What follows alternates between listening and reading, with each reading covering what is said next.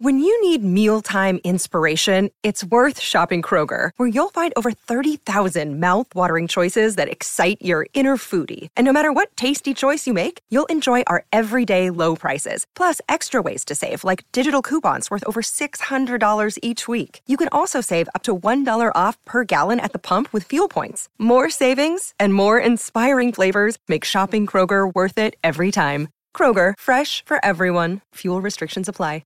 Another day is here, and you're ready for it. What to wear? Check. Breakfast, lunch, and dinner? Check. Planning for what's next and how to save for it? That's where Bank of America can help. For your financial to-dos, Bank of America has experts ready to help get you closer to your goals. Get started at one of our local financial centers or 24/7 in our mobile banking app. Find a location near you at bankofamerica.com/talktous. What would you like the power to do? Mobile banking requires downloading the app and is only available for select devices. Message and data rates may apply. Bank of America N.A., member FDIC. Some folks don't stop searching till they find the truth. And if you've got the eye of a detective, June's Journey is the game for you. Play as June Parker in a gripping murder mystery adventure as you find hidden objects to help solve her sister's death. You'll hunt for clues in hundreds of beautifully illustrated scenes set in the Roaring '20s. With more than 1,000 scenes filled with clues, there's always something new to discover. You may even trek across the globe for your next lead. Every week, new chapters are added with new characters to meet and places to search. Plus, there are tons of fun, unique features to keep you entertained. From building your own island estate with expansive gardens and beautiful buildings, to collecting scraps of information on each character to fill your photo album. You can even play with or against other players by joining a detective club. Find your first clue by downloading June's Journey today. Available on Android and iOS mobile devices, as well as on PC through Facebook Games. Hey, this is Liv Warfield, and you're listening to Pantheon Podcast. History in 5 songs. With host Martin Popoff. A production of Pantheon Podcasts. Let's rock out with Martin. Yes, indeed. Martin Popoff here, back again for another episode of History in 5 Songs with Martin Popoff, brought to you by the good people at Pantheon Podcasts. We are pleased, as always, to be part of this vast and always expanding Pantheon Podcast Network. We're available on Spotify, iTunes, Simplecast, and over 40 other podcast platforms. All right, I'm calling this one, this is episode 173. I'm calling this That One Massive Album. You know, I want to talk about some of these bands that had that one huge album, but in different ways. This has come about a number of ways. Number one, Nick Mason's Saucerful of Secrets just came through, and we just did an episode sort of in tribute to that. I'm also doing these 60-second shorts for bravewords.com, and I did one that's a bit of a complicated concept around AC/DC touring Back in Black Forever that I felt a little frustrated that I couldn't really get it straight in 60 seconds, so I want to talk about that. Plus, I've been doing these, actually Van Halen's one I could have done this on, right? But I've been doing these top 20 songs ranked for Goldmine, which have been a lot of fun, and then a lot of fun, arguing with trolls. We just did the Van Halen, David Lee Roth era, and the Sammy Hagar one. But I've got to do one. Spoiler alert! I've got to do one on Metallica. And it got me thinking about Metallica and going through that music, and I've got some views there as well. So I just want to look at these huge albums these bands had in slightly different ways as we go through them. So, okay, number one, take a listen to this. This is our first selection today. This is Pink Floyd with On the Run.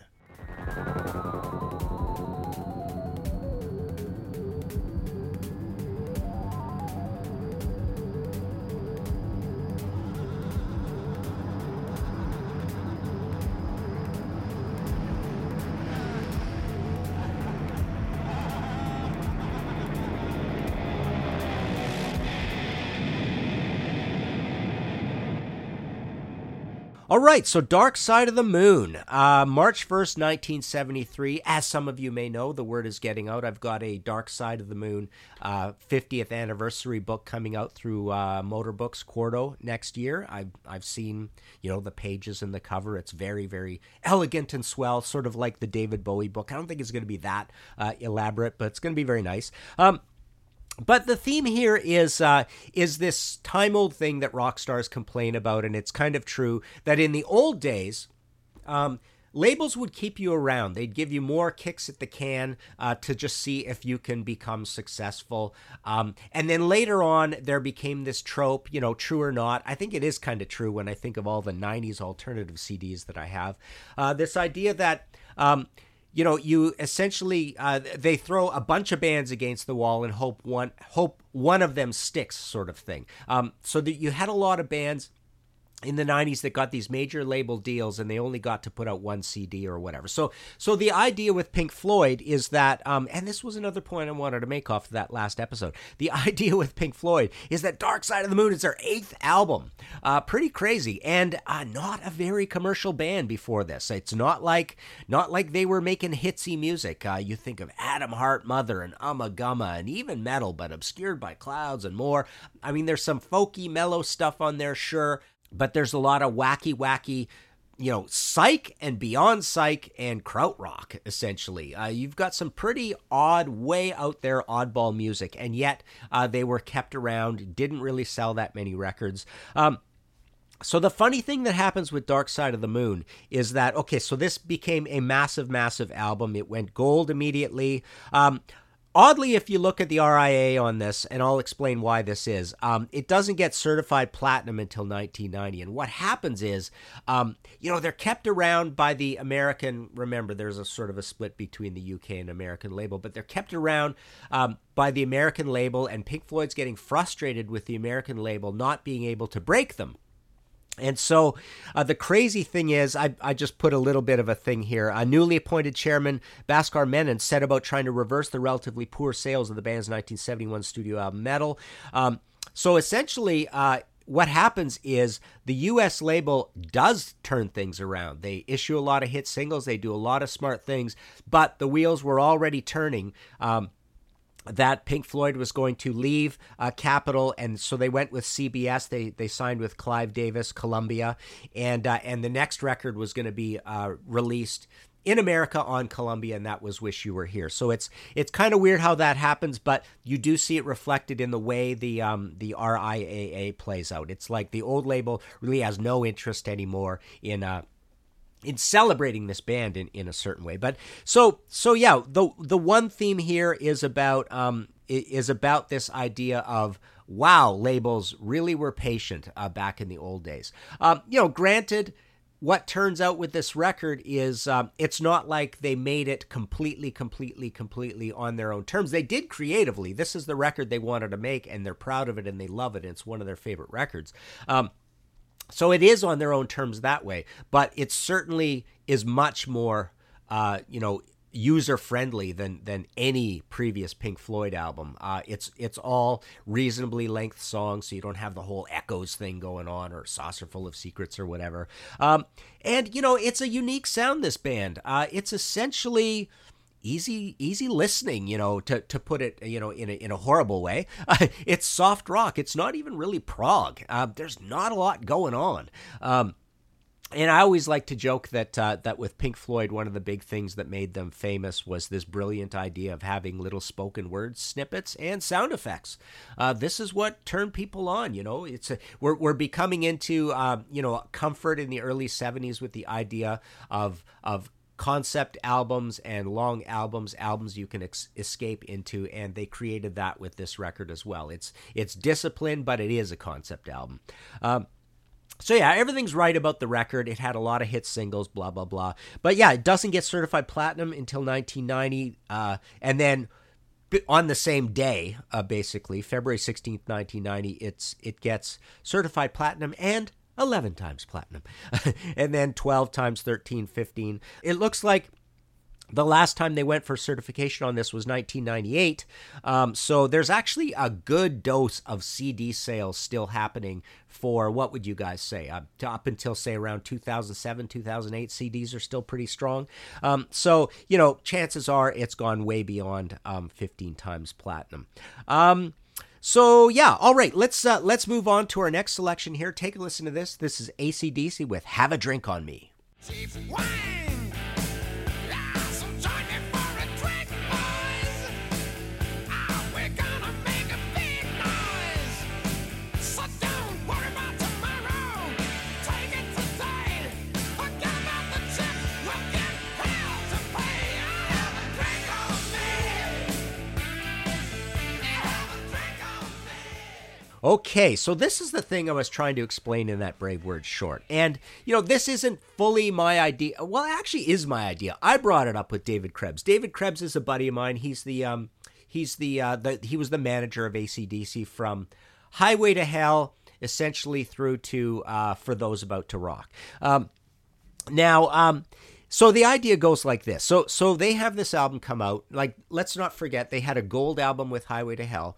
Then they had a platinum album, and really, unfortunately, the reason Highway to Hell went platinum is it goes platinum in March of 1980. Bon Scott dies in February of 1980. But they put out this album, Back in Black, all attention's on them and all this stuff, blah, blah, blah. They got this new singer, which is supposed to be a super, super challenge, but it sells like crazy. So it takes off and it sells regularly through the 80s. So the theme is this. This is the thing I was trying to explain. We had the provocative sort of title, was Back in Black the last album AC/DC ever toured?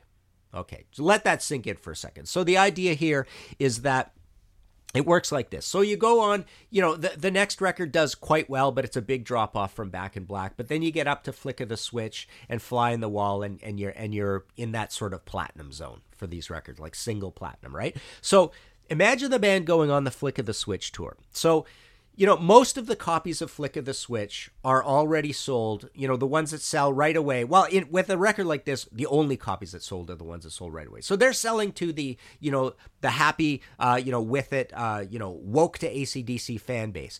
The guys who know a new album is coming out. And then there's, even to be more extreme of that, most of us music nerds, quite often we'd be hassling our record store employee. When's the new AC/DC? You got it? You got it? You got it? No. So, right? So then it comes out, you buy it. And then there's another layer that will succumb, fairly quickly to seeing print ads or hearing it on radio. So they go out and buy it, but now, okay, so the band goes on the Flick of the Switch tour, right? So most of the copies of this that go up to 1 million copies are sold. Say they go on tour and they sell 500,000 copies of Flick of the Switch, ostensibly, quote unquote, off the tour, right?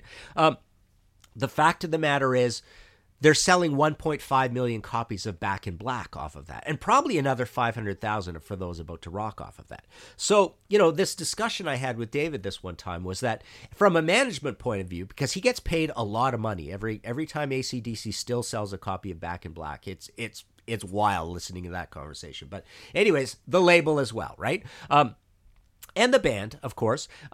So as far as everybody is concerned, in terms of the business motivation to be on this tour, or one of the business outcomes that is important and good, is the fact that you are pushing copies of Back in Black on the Flick of the Switch tour. And that's your successful thing. You are actually selling more copies of Back in Black on the Flick of the Switch tour, or For Those About to Rock, than you are of Flick of the Switch. Get to Fly in the Wall, you're still selling more copies of Back in Black. Now, the thing that I want to stress here is that I would suspect that most of these copies getting sold of Back in Black, like, let me look here. So yeah, it's 5 times platinum by 1984. It's 10 times platinum by 1990. So the narrative is this record just sells regularly all through the 80s, okay? That's kind of what happens. So wouldn't you guys agree with me that all these copies of Back in Black that are selling are not selling because it's the new AC/DC album, or not selling to the faithful fans because it's 6 years later now. They're selling more or less because the tour is promoting record sales and the tour is promoting the band. And like I say, They've got this massive hit album, so this is the album they're touring. So that's my whole thing that I was trying to explain. Essentially, every tour that AC/DC's ever done, this changes a little bit maybe when we get to the death of CD and we get to streaming, but probably not really in the fundamentals. Although, I guess eventually, up into 2015, 2016, when AC/DC had their last touring, all of the record sales are more or less over, whatever. But my point is that through the 80s and through the 90s, I think AC/DC was touring Back in Black. There you go. All right, this episode of History in 5 Songs with Martin Popoff is sponsored by BetterHelp. Without a healthy mind, being truly happy and at peace is hard. The good news is therapy works. But what is therapy exactly? It's whatever you want it to be. Maybe you're not feeling motivated right now and would like some tools to help. Or maybe you're feeling insecure in relationships or at work, not dealing well with stress. Whatever you need, it's time to stop being ashamed of normal human struggles and start feeling better because you deserve to be happy. And now you don't have to worry about finding an in-person therapist near you to help. BetterHelp is customized online therapy that offers video, phone, and even live chat sessions with your therapist, so you don't have to see anyone on camera if you don't want to. It's much more affordable than in-person therapy, and you can start communicating with your therapist in under 48 hours. Join the millions of people who are seeing what online therapy is really about. It's always a good time to invest in yourself because you are your greatest asset. And special offer to History in 5 Songs with Martin Popoff listeners, you can get 10% off your first month of professional therapy at betterhelp.com/5songs. That's better, HELP.com/5songs. Thanks again to BetterHelp for sponsoring this episode. All right, let's move on to our third selection. Take a listen to this. This is Whitesnake with Children of the Night. So turn up the music, make it loud and proud. Let's see reaction. Let the spotlight hit the crowd. Don't hide what you feel inside. Don't let anybody stand in your way. Just let the music take you higher. Okay, so this is from Whitesnake, 1987, or, it's called Whitesnake. It's also called 1987. Very confusing. The recording is very confusing. So it is with Slide It In. March 30th, 1987. Big hits off of this album. Crying in the Rain, Still of the Night, Here I Go Again, Is This Love? 8 times platinum. So I got a couple themes I want to mention with this one. So the album before it, Slide It In, only went double platinum. Slip of the Tongue after it was considered a big failure at single platinum. It's kind of considered the weak tea version of the Whitesnake album. So here are my themes. So within a year, this record went 5 times platinum. So it sold very fast. And again, I almost feel like, I want to use the term sugar rush here because we're talking in the hair metal era, right? So a couple of themes. Number one, this is a band that, benefited hugely by the MTV videos. So I think this is a band that was really selling with those iconic Tawny Kitaen videos. The big hair. These guys had the biggest hair going. And those videos were absolutely massive. So this album is one that was hugely, hugely affected by video play.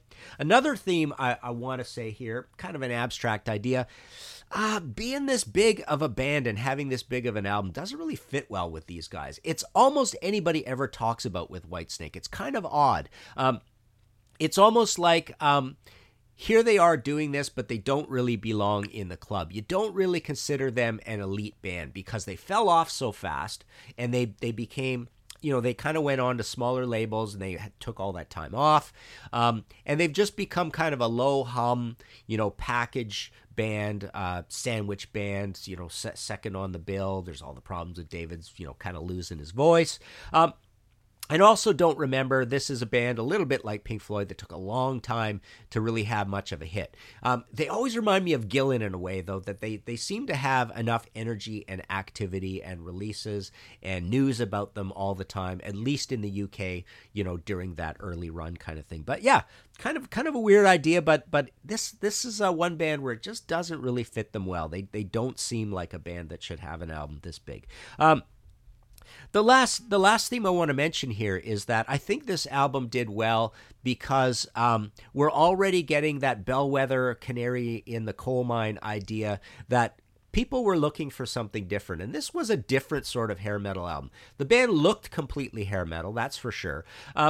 But they had this long, weird, complicated history with all these members in and out of the band. They still had veterans in the band, so I think hair metal fans were saying, yeah, you know what, I'm kind of getting tired of all these kids. It's kind of cool to have veterans. They had the bluesy thing going, so pretty soon around the corner we're getting bluesy hair metal and dirty hair metal, so they had that kind of thing going with them as well. And then the album itself is kind of a weird one. It's got these sort of quintessential hair metal ballads, but on the heavy end, those songs are really oppressive and smothering and heavy and dirty and nasty and hugely recorded and noisy. So it's a strange sort of hair metal album in that half the songs are almost too sickly sweet and maudlin and corporate and made for this hair metal world to a T. And the other songs say, well, I guess if we're going to go that far on one side, we better go this far on the other side. And hence you get the greatest riff of all time in Still of the Night, right?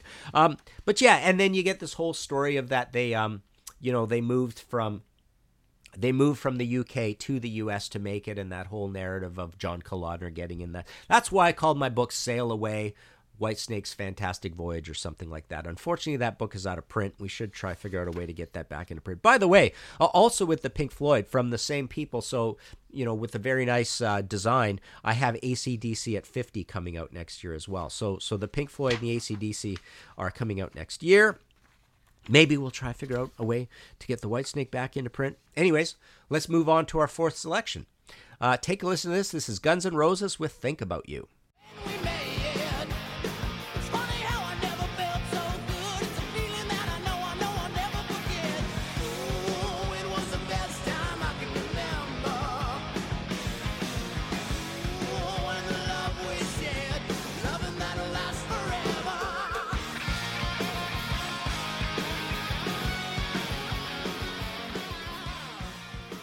Okay, Appetite for Destruction, July 21st, 1987. Now, looking at the RIAA Gold and Platinum search for this one, you do see something that dispels a myth, and I've been guilty of it as well, because I kind of remembered it at the time like this, but I think our time frames are more compressed, and this leads into that sugar rush thing I just talked about. But the narrative always has been somewhat that, it took a little while for Guns N' Roses to take off. Not really true when it comes to the Gold and Platinum. This was 8 times platinum within a year and a half of release. So this album did amazing right out of the gates. What is our theme this time? Well, couple of themes with this one. This almost feels like a bunch of dirtbags, a bunch of street rats had this massive, massive success, and they're a sort of textbook case of a band that couldn't handle it. They fell into massive booze and drugs and excesses and drama, girl-boy drama between them, fighting. So that's one theme. This reminds me of a band that couldn't handle the success. I don't really feel, who have we just talked about? Yeah, that didn't really happen with Pink Floyd. It didn't really happen with AC/DC. I don't think it happened with Whitesnake. So that's one theme. And the other theme is this idea of, this is a band that seems like they could never live down that album and could never really follow it up. They come out with 2 great albums in Use Your Illusion 1 and 2, not too long later. We're so conditioned with how long the later came after that. It's like a 2 and 3 times as long as a Def Leppard later. But Use Your Illusion 1 and 2 were just 3 years later. 4 years later, I guess. But they delivered, a single CD packed all the way to like 77, 78 minutes times 2. So you got 146 minutes of music. So you essentially got 3 albums. Three albums, 3 long albums actually, out of them all at once. So people kind of tend to forget that, and they were pretty big albums. But since then it's fallen into this thing that literally the narrative, when you simplify it down, and anybody who may not be that big a Guns N' Roses fan will snipe at this band snidely and say, they only had the one album. They're getting drinks at the bar for the rest of their lives bought for them off of one record, right? And that's kind of been the narrative ever since. And it's kind of their own fault because they haven't followed up Use Your Illusion 1 and 2. We've got the Axl Chinese Democracy thing, but not really the Guns N' Roses band. And people are pretty frustrated that this band hasn't followed up this album again. So is it some sort of jinx? Is it some sort of fear of they can't live up to that album? Is it we're just so exhausted by being the rock stars we've become because of the success of that album that we can't follow it up? I don't know what it is. But anyways, this is currently at 18 times platinum. And the last certification was in 2008. So yeah, not a lot more record sales really to come after that. But again, this is a band that has spottily at least got back and toured all the time. So I imagine there's still whatever version of, or they're causing Spotify plays of this album. Anyways, let's move on to our fifth and last selection. This is Metallica with Through the Never.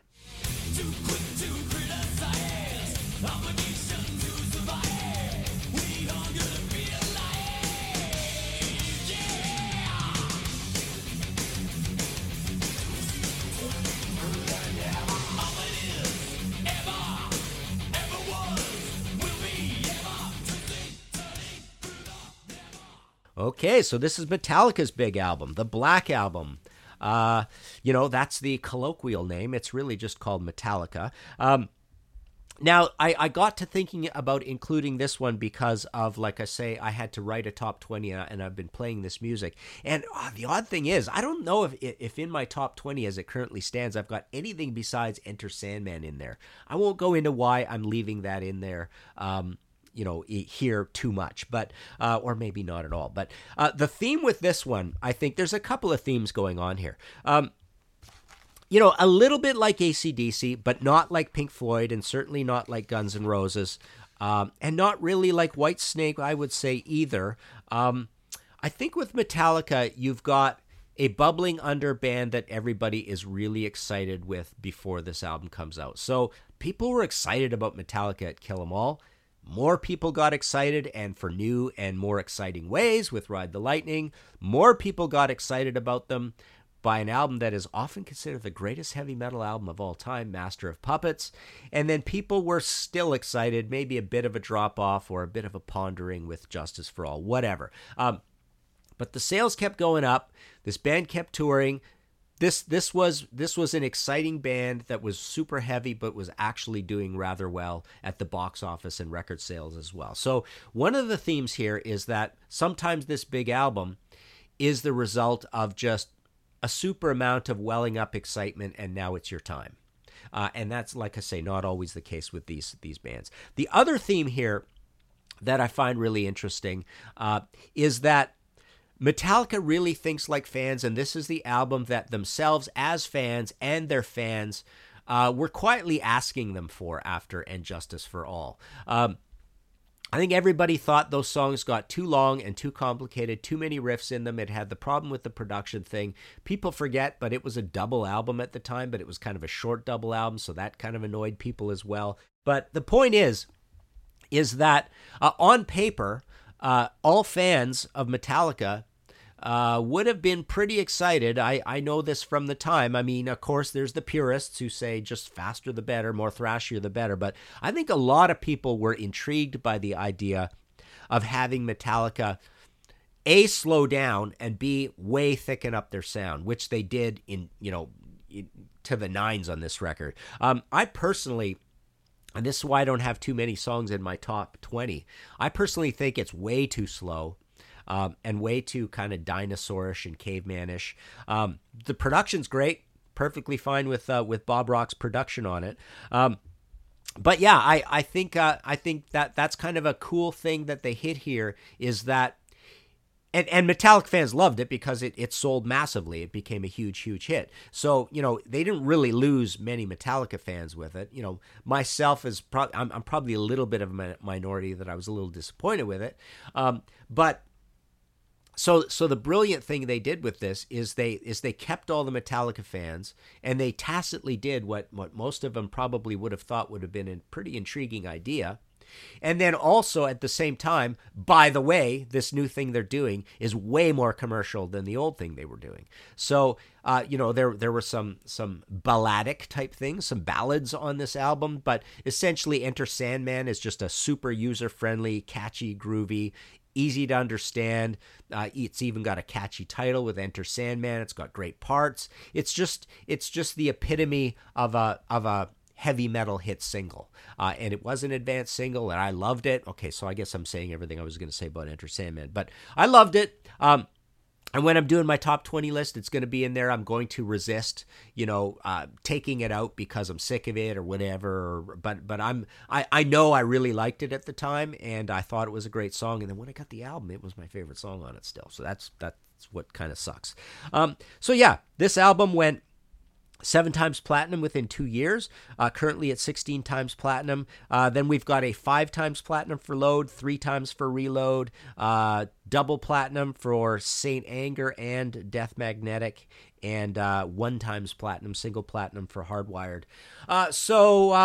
You could say there's a little bit of that AC/DC thing going on in here too. I'll posit it to you. You guys can let me know on the Facebook. Do you think when Metallica was touring Reload or Saint Anger, let's not get up into like the death of physical, but let's say for those 2 records, do you think maybe as far as the accountants were concerned back at the record label, they were essentially touring the Black Album?